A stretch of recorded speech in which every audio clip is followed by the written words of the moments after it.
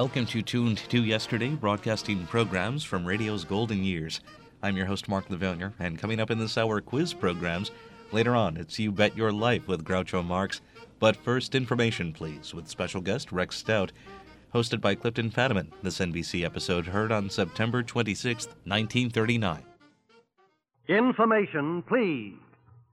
Presented each week at this time by Canada Dry, famous the world over for its fine beverages. Wake up, America. Time to stump the experts and enjoy a cool, refreshing glass of ginger ale. Every week at this time, Canada Dry presents Information, Please. Here's the way we play the game.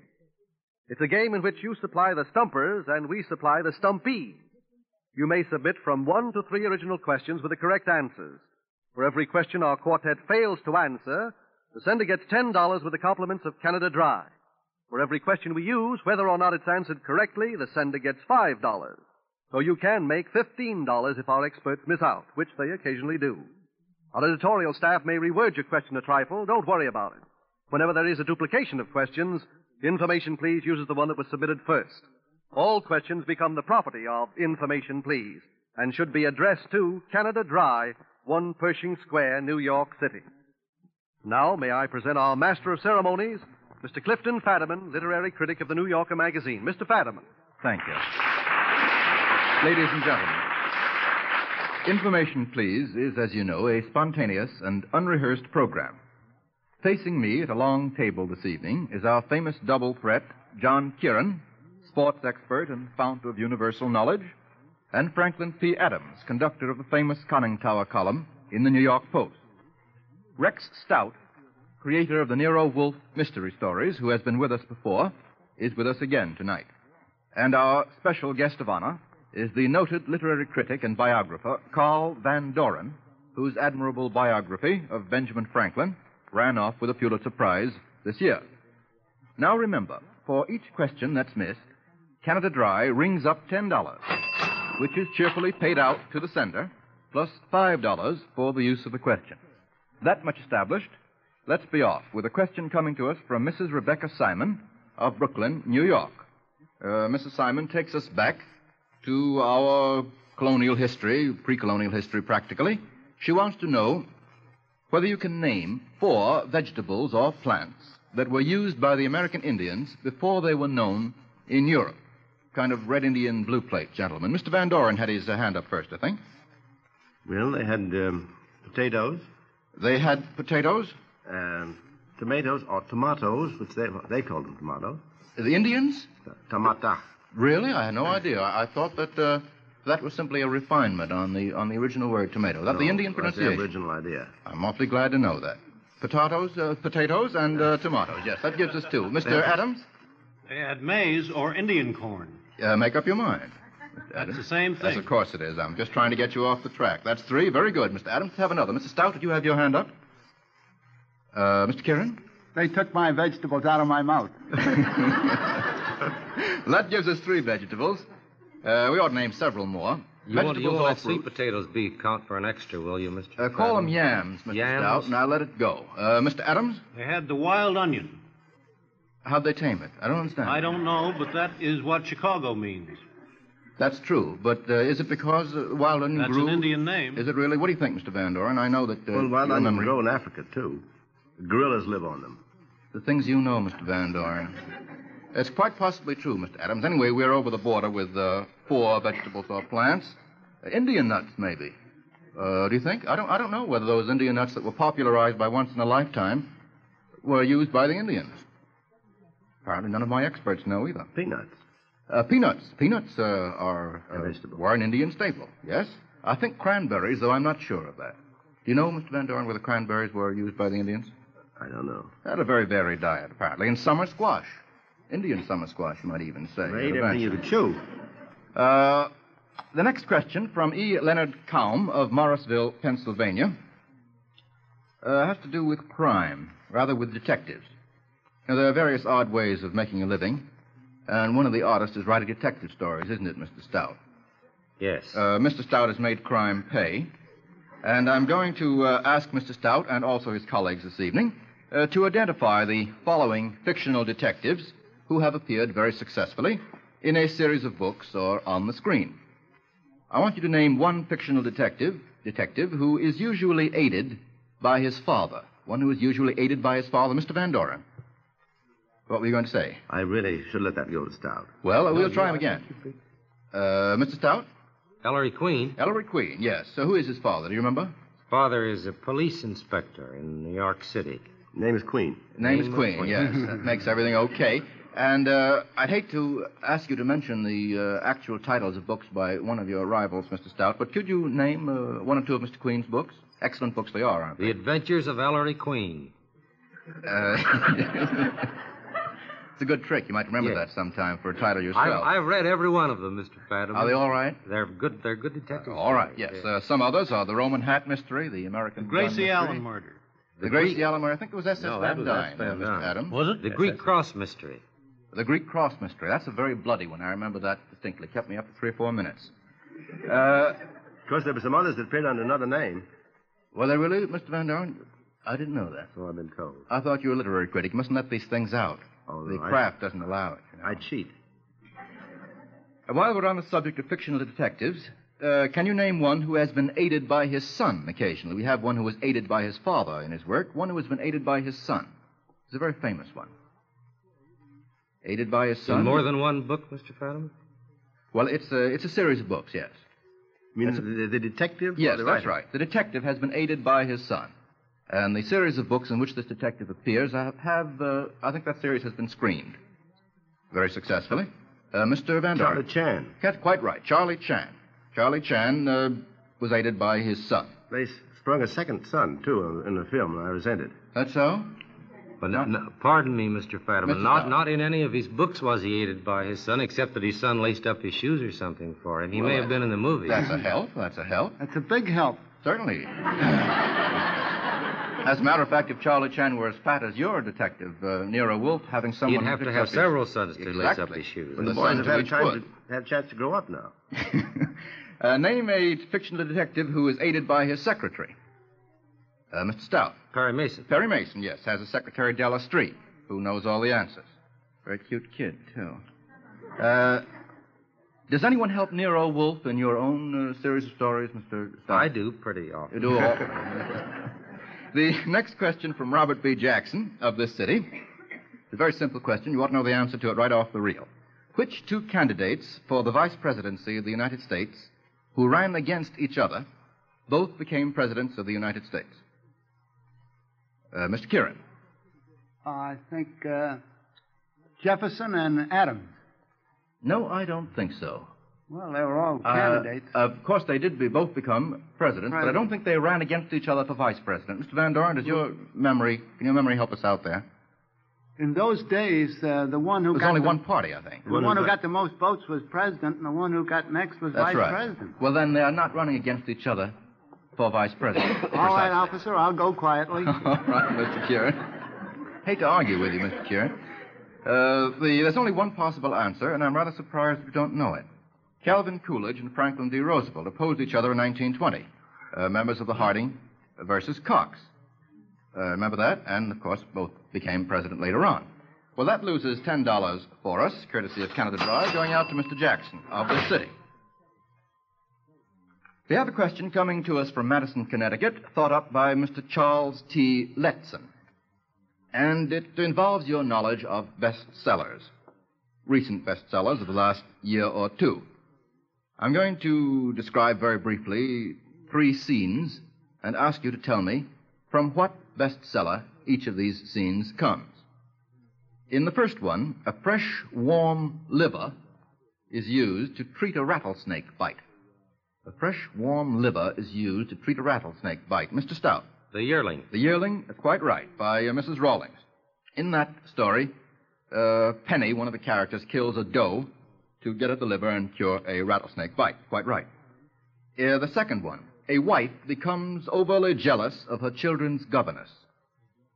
A wife becomes overly jealous of her children's governess. Mr. Stout again. Jane Eyre. I'll have to ask you to make it a recent bestseller, if you don't mind. Oh, sir. You know, gentlemen? Well, that was a very, very great bestseller of last year. a very good book called All This and Heaven Too by Rachel Field, the New England novelist. And the book, as a matter of fact, is based on a famous story connected with the life of her own great aunt. And in this story, Mademoiselle Desportes de Luzy, a Frenchwoman who is a governess in an aristocratic household, arouses the jealousy of the wife of the household, and there's a scandal. And if you want to know what happens, read the book. All This in Heaven Too by Rachel Field, $2.50. We got that one wrong, didn't we? I was the only one who knew the answer to that. Third and last, a flood rises under an old freight car. A flood rises under an old freight car. Mr. Stout. Grapes of Wrath. The Grapes of Wrath, yes. Can you give us a little more information about that situation? I'm sorry I can't, Mr. Fadiman. I haven't read the book, but from the incident, I judged it must be from the Grapes of Wrath. That is what we call frankly, literary I did the criticism same in a thing with nutshell. the Yearling. I haven't read that either, but that incident could only have come from the Yearling.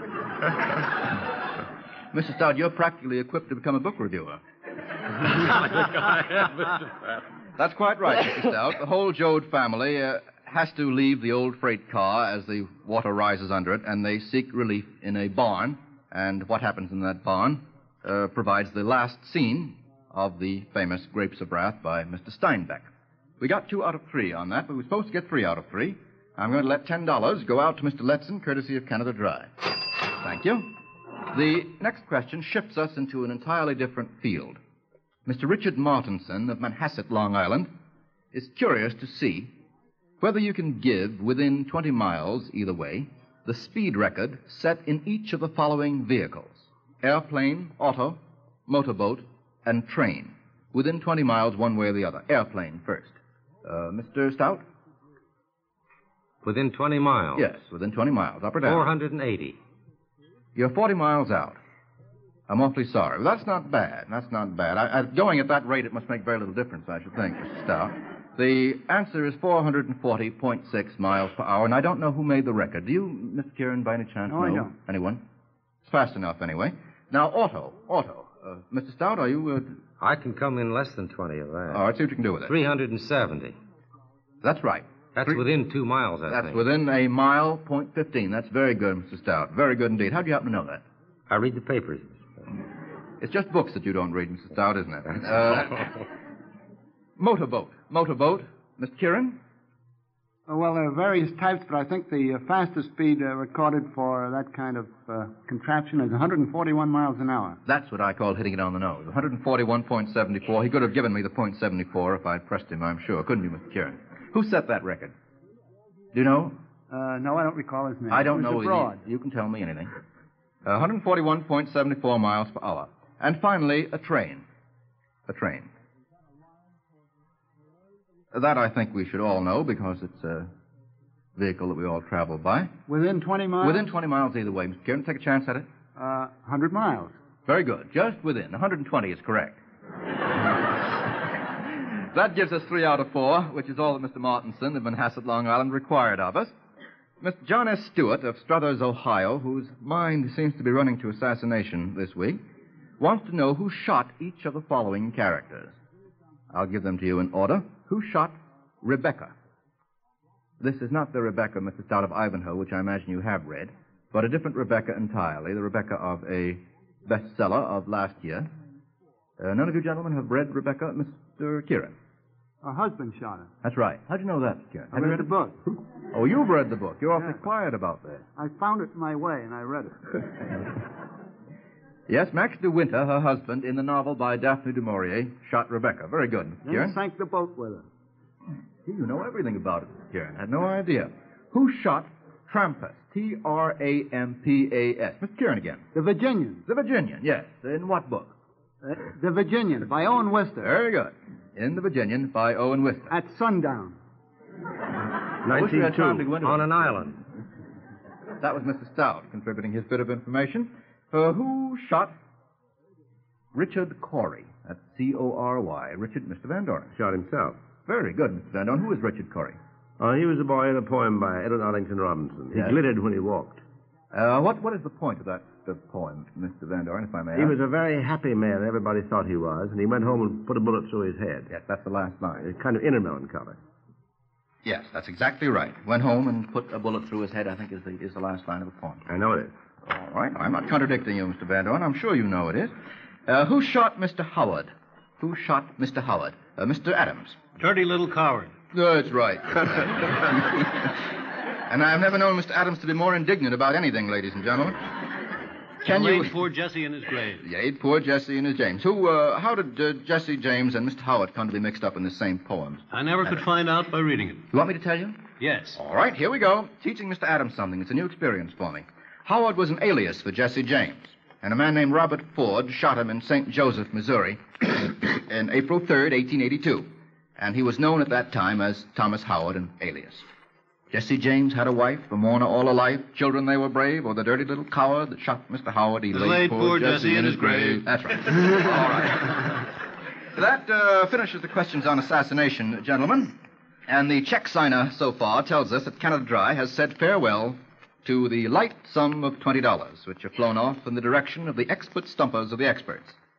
Now we'll pass on to the second part of the program with a question about etymology. Mr. D. Morris of New Orleans, Louisiana, asks you what the following words mean with their usual prefixes lopped off. For example, what does the word sheveled mean? S-H-E-V-E-L-E-D. Sheveled. What is the usual prefix to the word sheveled?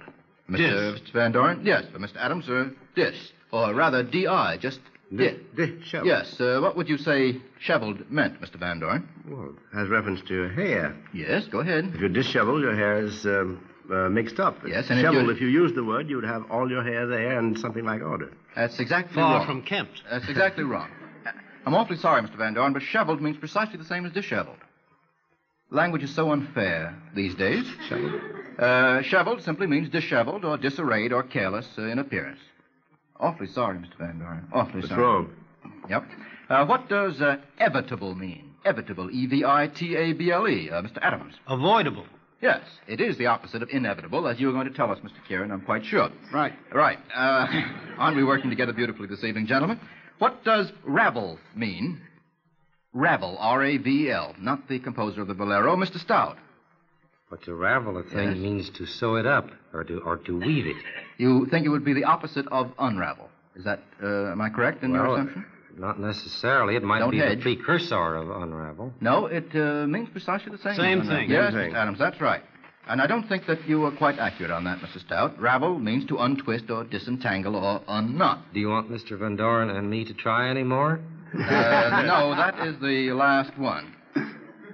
It's like regardless and irregardless and disirregardless, you know. It all means the same thing, no matter how many How prefixes about you put on. ebriate? How about ebriate? Ebriate means the same thing as inebriate. Does it really, Mr. Adams? Yes, sir. I did. I remember when we were children, it used to worry us that half empty and half full meant the same thing, too. Cute, isn't it? Well, we lost 2 out of 3 on that, which means that Canada Dry will pay out to Mr. Morris the sum of $10. Thank you so much. The next question, coming to us from Scranton, Pennsylvania, and dreamed up by Libby Murray, has to do with poetry. I'm going to quote a line and ask you to cap it by giving me the famous line that follows it. Ill fares the land to hastening ills of prey. Mr. Kieran. Where wealth accumulates and men decay. Nobly said, Mr. Kieran. Goldsmith. Goldsmith. What poem? The Deserted Village. Yes, what grade did you learn this in, Mr. Kieran? 5th grade. 5th grade. I hope his teacher is listening. The next line, good nature and good sense must ever join. Cap that. Good nature and good sense must ever join. Mr. Stout. If any man expects to ever loin.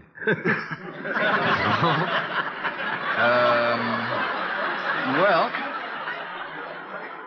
that may become famous from now on. If any man expects to ever loin, we will hereafter credit to Mr. Rex Stout, comma, poet, period. Unfortunately, there is an even better known line, Mr. Stout, though perhaps not as amusing as that one. Good nature and good sense must ever join. To err is human, to forgive divine. Divine, yes. Mr. Van Doren, do you think in the 18th century join was pronounced jine? Yes, it was, certainly. Just as tea was pronounced tay Yeah. and all that sort of thing? So I should have No, read said it. John. I should have read it. Good nature and good sense must ever join to err is human, to forgive divine. That's the reason I didn't know it. Yes, I know that, Mr. Van Doren. One wrong so far. Here is the last.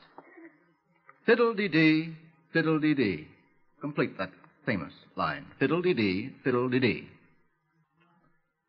Mr. Adams is looking absolutely tragic about his lack of knowledge of fiddle-dee-dee, fiddle-dee-dee. I'll repeat it for you in order to make the whole line clear. Repeat it backwards. Fiddle-dee-dee, fiddle-dee-dee. Why didn't you say so?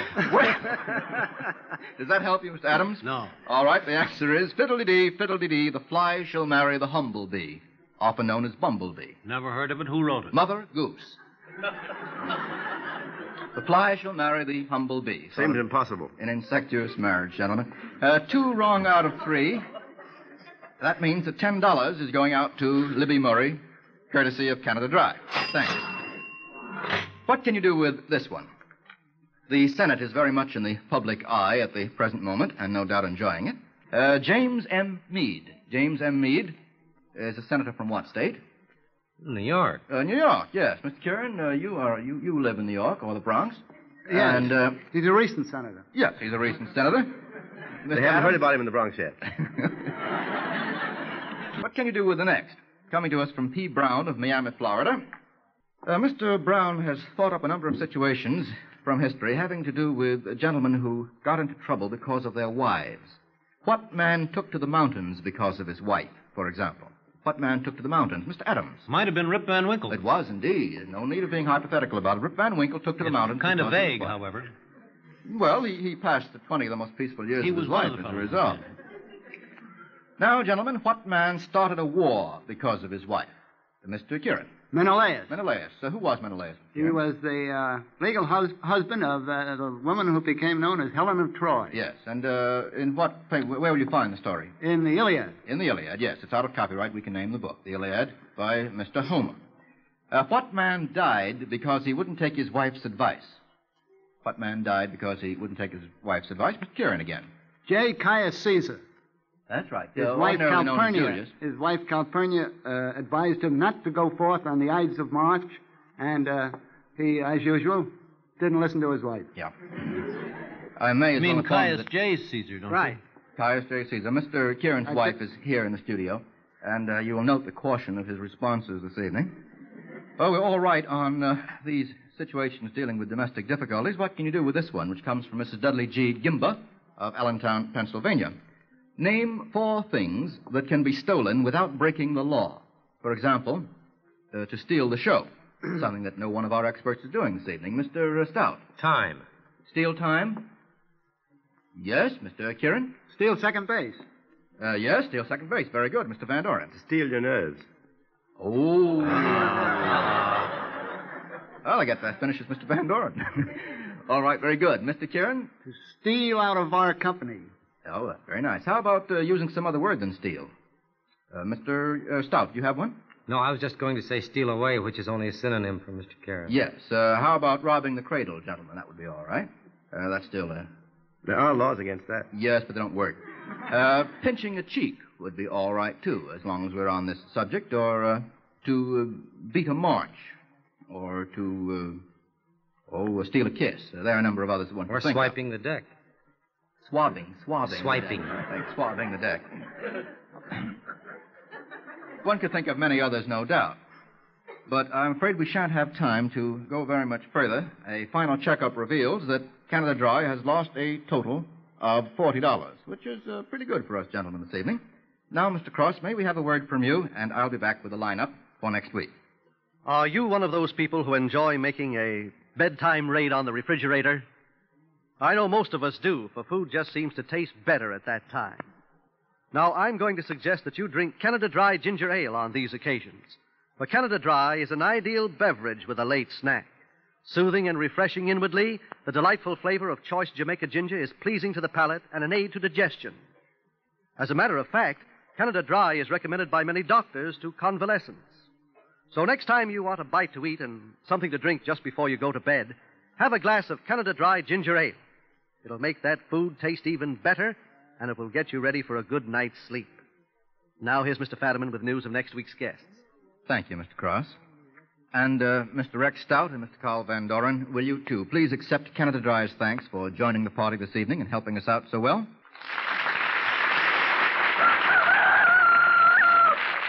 Remember, Canada Dry Ginger Ale, Sparkling Water, Tom Collins Mixer, and Lime Ricky come in convenient sizes.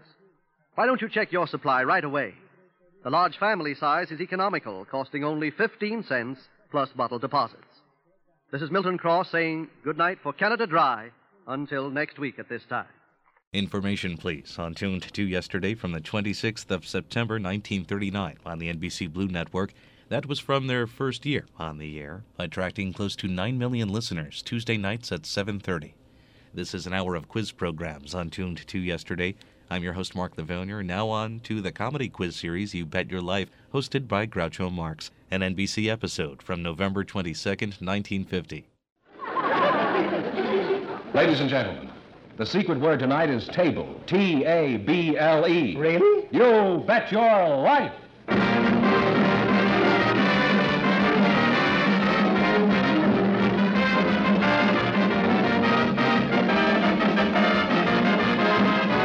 The more than 3,000 DeSoto Plymouth dealers of America present Groucho Marx in You Bet Your Life, the comedy quiz series produced and transcribed from Hollywood. And here he is, the one, the only... Groucho! That's me, Groucho Marx.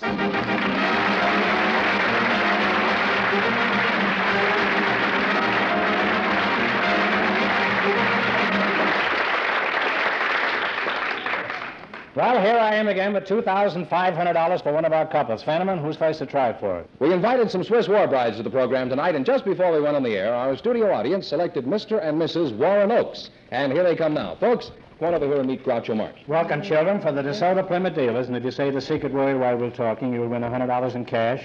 It's a common word, something you'll find around the house. Claire and Warren Oakes, is that right? That's right. Oh, you're a Swiss war bride? I am. You're a very pretty one. Eh? You're the groom, I presume. That's right. You're not quite as pretty, huh? But you're a fine, manly-looking fellow. Oh, huh? thank you. Where are you from, Warren? I'm from the Mile High City of Denver. Where? Denver, Colorado. Mm-hmm. What did you say before it was? The Mile High City. How do you know? Did you measure it? Well, I was told. Oh, believe everything that you're told. Eh? What sort of work do you do, Warren? Well, I'm in the advertising business for Acme Beer. Oh, is that so? Our display department. Yes, sir. I don't seem to remember a Swiss war. When was that, Claire? You say you're a Swiss war bride. Switzerland hasn't had a war since 200 years. Is that so? Well, for a Swiss war bride, I must say you hold your age very well. You don't look a day over 190. Where are you all from? No, that's right. That silly guy from Switzerland. Where are you from? From the Welsher district. The what's that? The Welsher district. Welsher district? Oh, That's that right. sounds like it's in Wales. Huh? It's a part of Los Angeles. Oh.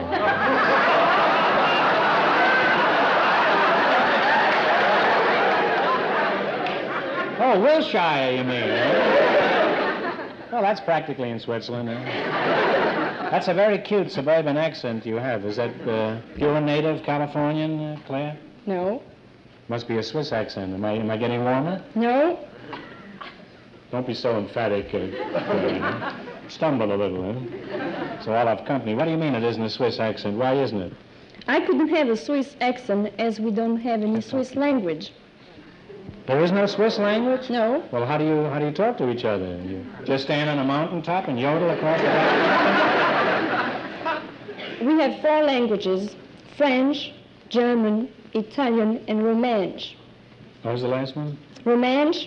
Romance? That's right. Which one do you speak, Claire? I speak French. Good. Well, how would you ask me for a kiss in French? I wouldn't ask you for a kiss. Well,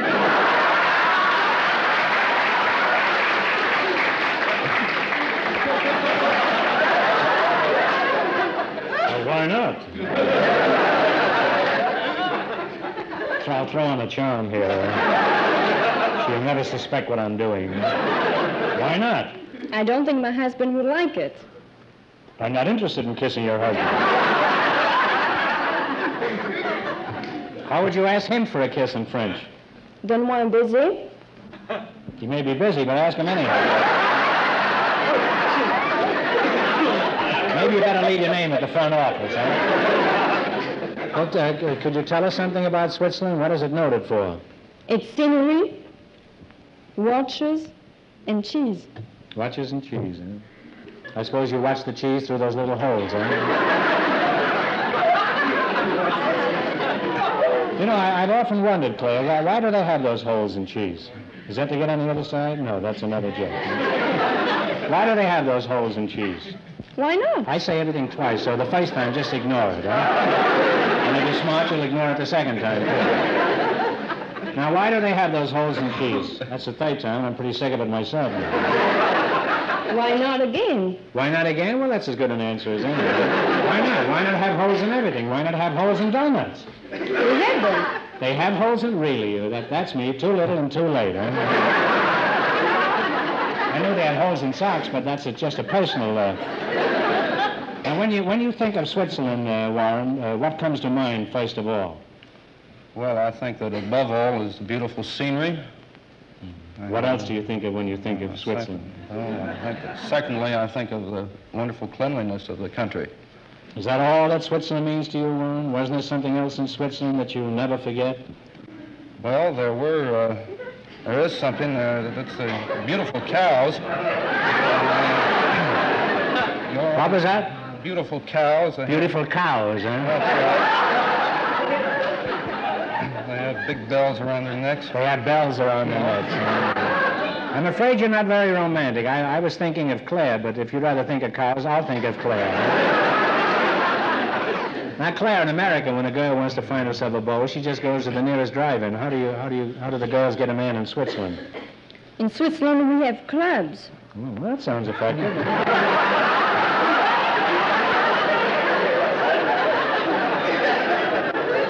Just pick out the sucker you want and swat him with a club, huh? No, I don't... What do you mean? What kind of clubs? I don't mean that. We have social clubs for sports. For sports? That's right. Well, you're saying the same thing over again in different words, that's all. Now, there's just one more thing, Claire. All Swiss are traditionally good yodelers. Can you yodel? No, I can't. You can't? Can you sing any kind of Swiss songs? Oh, I could sing you a Swiss nursery rhyme. I'd like that. I'd like that. Ainsi font, font, font les petites marionnettes. Ainsi font, font, font trois petits tours et puis s'en vont. That's very sweet, isn't it?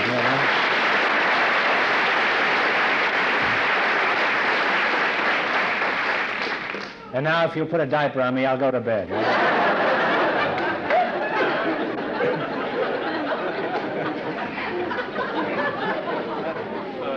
That was really very pretty, Claire, and that song sounded almost as sweet as you look. Now, let's see if you two will get a chance at the $2,500. Fenneman, explain the rules. Each of our three couples has $20. They each bet as much of that 20 as they want on each of 4 questions. And the couple that earns the most money gets a chance at the $2,500 DeSoto Plymouth question at the end of the show. You see, our other 2 couples are in a waiting room off stage, so they don't know what's happening out here. All right, now here we go. Let's see how high I can build you $20. You selected foreign monetary units as your category. Here's your first question. How much of the 20 will you risk? 10. 10. All right, what is the monetary unit of Mexico? Pesos. Peso is right. And they're off to a good start, Groucho.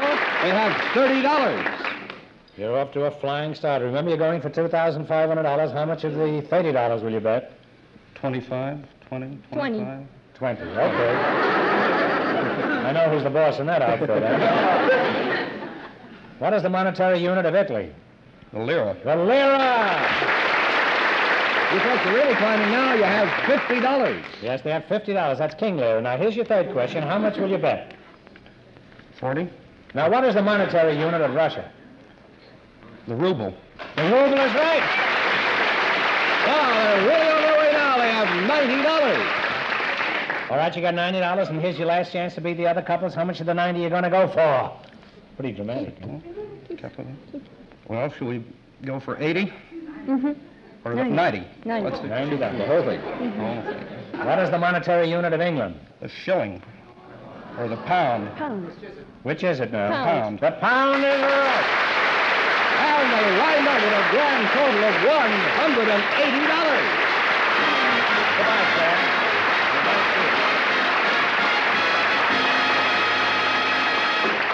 Thanks and good luck from the DeSoto Plymouth dealers. Groucho, the secret word is... Just call me Mr. Marks if you don't mind. Mr. Marks, the secret word is... Call me Groucho. Mr. Groucho, Oh, call me Mr. Marks. Huh? The secret Call me word... Charlie. I'm sick of both of them. Harpo, the secret word is... Now I can't talk. Hey, what's the matter? You're not calling me Chico, huh? It's table. Chico is a table? What kind of nonsense is this, huh? Well, I was trying to... Stick to your business, fellow. All right, I will. I'm getting paid after being funny. It's right down here.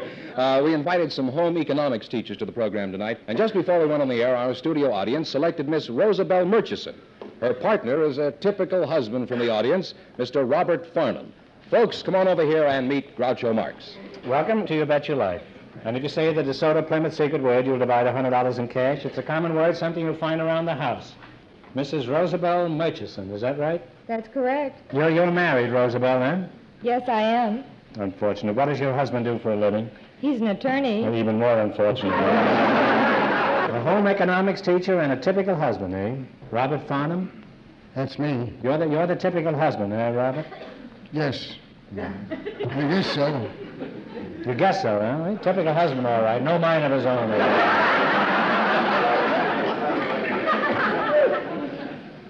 Where you from, Bob? New York City. New York City, huh? How long have you been married, Bob? 17 years. 17 years, huh? How'd you meet your wife, or vice versa? Well, I was a policeman out in Coney Island. And I jumped over the boardwalk and went out into the water in full uniform and saved this boy. I brought him out of the water and came back to the beach, and the next thing I knew, I was knocked down.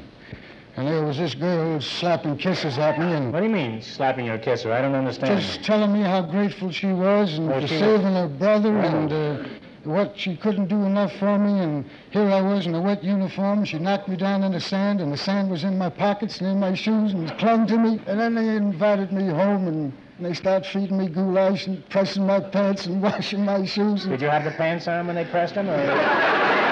No, I had them off. I was standing behind the curtain, and it fixed me up okay. Now, how did the uniform turn out? Pretty good? No, it didn't turn out pretty good. What'd you do? You quit the force after that? Oh, no, I'm still in the police department. You're still in the police department out here locally? Or still on Coney Island, huh? I'm out here on a vacation, 30 days vacation. I see. Once you get 30 days, as a rule, it's not a vacation. Well, now, do you go down the boardwalk here and jump over occasionally, or do you wait till you get back to Coney Island? I'll wait till I go back to Coney Island. You came out alone? No, with my wife. Your wife, you're here. You didn't come on a pleasure trip. Now, your husband is a... And your husband is a lucky man. He's married to a cooking teacher, is that right? That's right. Does he crab about your cooking, or does he eat everything with relish? He eats everything I cook with relish. Well, if he has to eat everything with relish, your cooking can't be very good.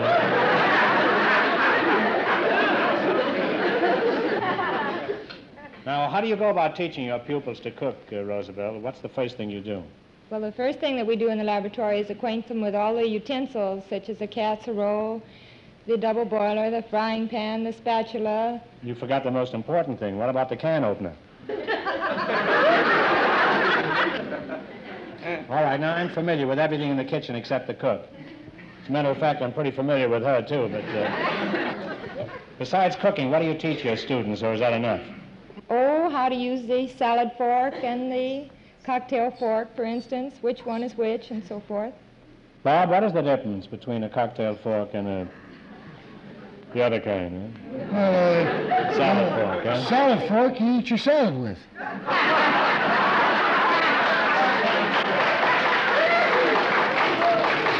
Oh, that's logical. And you drink your cocktails with a cocktail fork, huh? Besides, after 3 cocktails, who cares? Bob, suppose you went to a big formal dinner. How could he be sure he's using the right fork, Rosabelle? How could Bob be sure? Well, he should watch the hostess and use the same one she does. Well, I have nothing against the hostess, but if I must use the same fork, I'd want it washed first.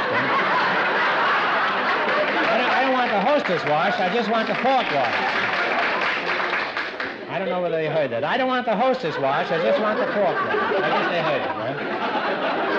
Well, Bob, you're going to be a social flop. Now, let's see how you two will make out in the battle for the $2,500. You got to work together as a team and run you $20 no more than our other couple. Can't tell you how much our first couple won, but Fetterman's going to remind our listeners. The Swiss war bride and her husband won $180. Here we go. Let's see how high you can build you $20. You selected food and drink. How much you going to bet at the $20? $10? Bet the whole thing. Let's make it 10. Okay. Now, here's your first question. You're going to bet $10. What is the main ingredient of Welsh rarebit? Cheese, and it may either be milk or beer. You don't have to go any further. Cheese is fine, huh?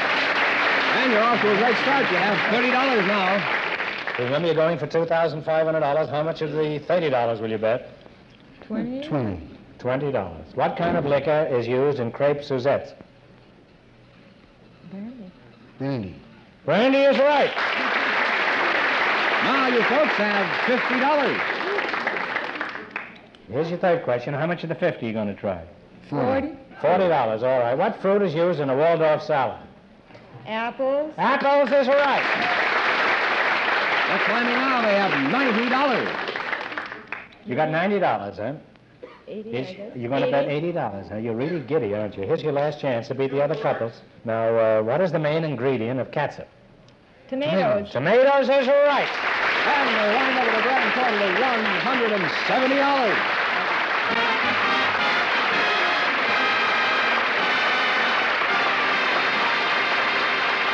Thanks and good luck from the DeSoto Plymouth dealers. Thank you and goodbye, Bob, and take good care of your uniform. Huh? Well, Groucho, I guess we still know the secret word is table. Uh-huh. Just before we went on the air, we went searching through our audience tonight for people with unusual occupations. And here come the two who were chosen to be on the program, Miss Margie Dean and the Sideburn Kid. Come on over here, folks, and meet Groucho Marx. Welcome for the DeSoto Plymouth dealers, and if you say the secret word, you'll spend $100 in cash. It's a common word, something you'll find around the house. Miss Margie Dean, eh? That's your name, and the Sideburn... Boy, I hadn't seen you before. Huh? How long have you been out here? Sideburn Kid, huh? Yeah. All right, Sideburn, come out from one of those bushes. I see you. What's your real name? The Sideburn Kid. I mean your real name. Well, everyone calls me the Sideburn Kid. You're lucky. You should hear what everybody calls me. Huh? I'm not through with you, Gabby. I can still see you through a haze there, but I'll be back to you in a minute. Huh? Margie Dean, huh? Well, where are you from, Marge? I was born in Boise, Idaho, but I've been in California since I was 5. Since you were 5? Mm-hmm. You remember Boise at all? No, I don't. Do you have any little Boise or girls? No, sir, I don't have. Mm-hmm. Are you married? No.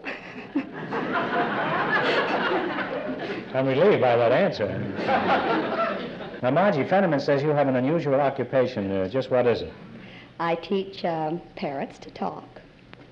You teach parrots to talk? Yes. Could you teach the Sideburn Kid how to say his name? Certainly could. That's a peculiar occupation. How did you ever get into that kind of a job?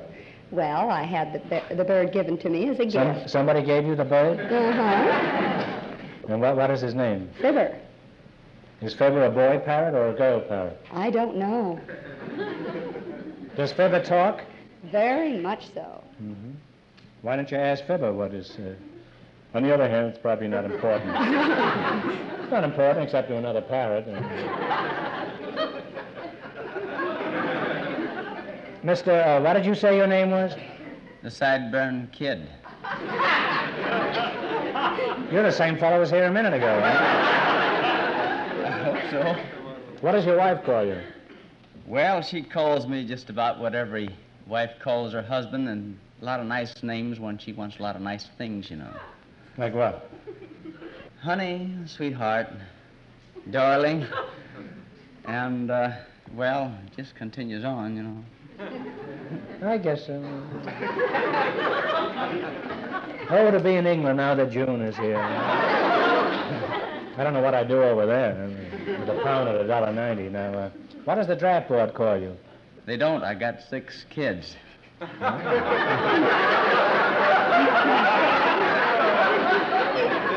Well, you're more valuable to the Army by being a civilian. Well, Kid, I'll just call you Kid, huh? That's all right. From your cowboy hat and cowboy pants and cowboy boots, I imagine you're a streetcar motorman. Is that right? No. Seriously, what is your profession? Huh? No, I twirl the ropes and I'm a bullwhipper. A bullwhipper? Isn't that against the law, whipping bulls? No, I don't whip bulls. I take my rope and use it to cut objects from people's hand, use it to do tricks, and use my rope to do tricks. I see. Could you teach me? Yeah, I can teach you. How? Well, you take the end of the rope in your right hand. Never mind. I was at the end of a rope once, and I'll be hanged if I'm going to go through that. Margie, let's talk about your parrots. What kind do you train? Mexican yellowheads. Mexican yellowheads? Why that particular breed? Well, they're very colorful, and they're very intelligent, and they're very lovable and affectionate. Well, in what way are they intelligent? I mean, for example, what do they do? For instance, in the evening, they'll be in the room just chattering away and carrying on wonderful conversations. Mm-hmm. And I'll go over and turn on the television, and believe me, they just are quiet immediately, and they don't utter a sound until the television set is turned off. The parrots watch the television? The television. And you say they're intelligent?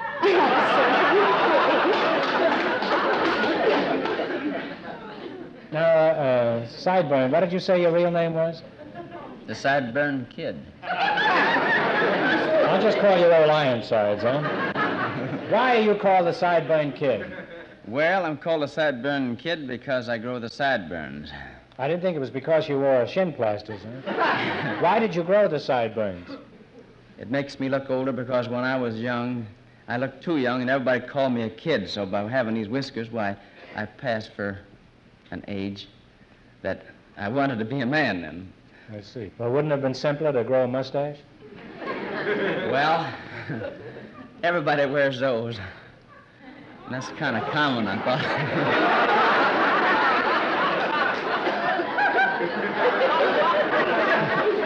In other words, you wanted to attract attention, is that it? Of course you could attract attention just by drilling a hole in your head and planting petunias. I never thought of that. Well, you're a couple of good sports, and if I ever need a parrot with sideburns, I'll call on both of you. Now, you're going to play You Bet Your Life. You beat our other two couples, and you get a chance at the $2,500 DeSoto Plymouth question. I can't tell you how much our other couples won, but Fenneman's off stage to remind our listeners. The Swiss war bride and her husband are still ahead with $180. Here we go. Let's see how high I can build you $20. You selected the young of animals and birds. Is that right? Right. You have $20. Here's your first question. How much will you bet? Let's bet it all. Well, let's see. No, we won't bet at all. We didn't have anything when we came in here. Let's go 50-50. Let's bet $10. Okay, Piker. Here's your first question, $10. What is a young lion called? A lioness. One answer between you now. Decide on one answer between you. Talk it over with him, huh? Okay, now. Cub. A cub is right, huh? Well, they're on their way. They have $30. They finish in last place in the National League. Now, remember, you're going for $2,500 tonight. How much of the 30 are you going to go for? Let's just leave 25. 25. What is a young goose called? A young goose. Not a gosling, no. A young goose. Not a duckling, no. Come on, kids. Young goose. What is it called? Time is a racing, eh? What is it? Young goose. Duckling? Oh, Can't get goose. it. I'm sorry. It's a gosling. I think you own it. They have $5 now, That's a shame. I'm terribly sorry, but $5, huh? that's life. It's also $5. Here's your third question. What is a young horse called? A colt. A colt is right. Huh? Well, you're climbing again. You have climbing. $10. You've got $10 now. And here's your last chance to beat the other couples. How much of the 10 will you go for? What have we got to lose Just at as this well point? bet it all. All right, all of it. What is a young cow called? Calf. A calf is right. And they wind up with $20. Oh. And that means that the Swiss war bride and her husband with $180 get the chance at the DeSoto Plymouth $2,500 question.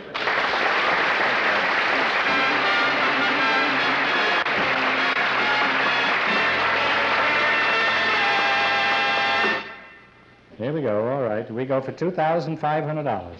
I'll give you 15 seconds to decide on a single answer between you, so think carefully, and please no help from the audience. Here it is.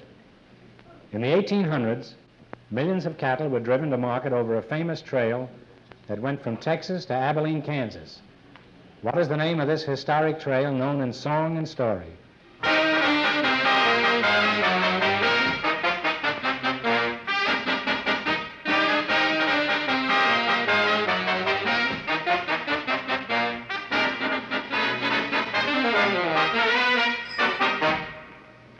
All right, what is the answer you two have decided upon? The Santa Fe Trail? No, I'm sorry. It's the Chisholm Trail. I'm sorry. That's the correct answer, so that means the big question next week will be worth $3,000. Well, you lost the big money, but you won how much? $180 in the quiz. $180 in the quiz. Congratulations, and thanks to both of you and to all of our other contestants. Good night. Thank you.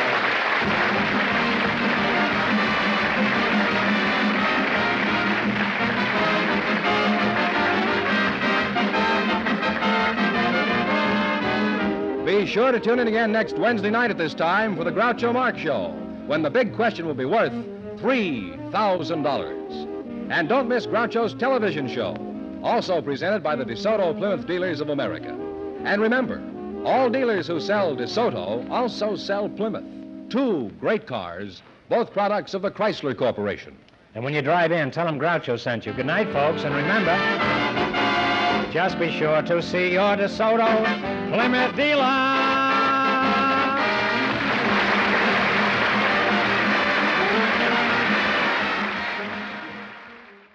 You Bet Your Life on Tuned to Yesterday from November 22nd, 1950 from NBC. And that wraps up this hour of quiz shows on Tuned to Yesterday. Be sure to be with us next time for more great programs from radio's golden years. Until our next hour together, I'm Mark Livonia. Thanks for listening.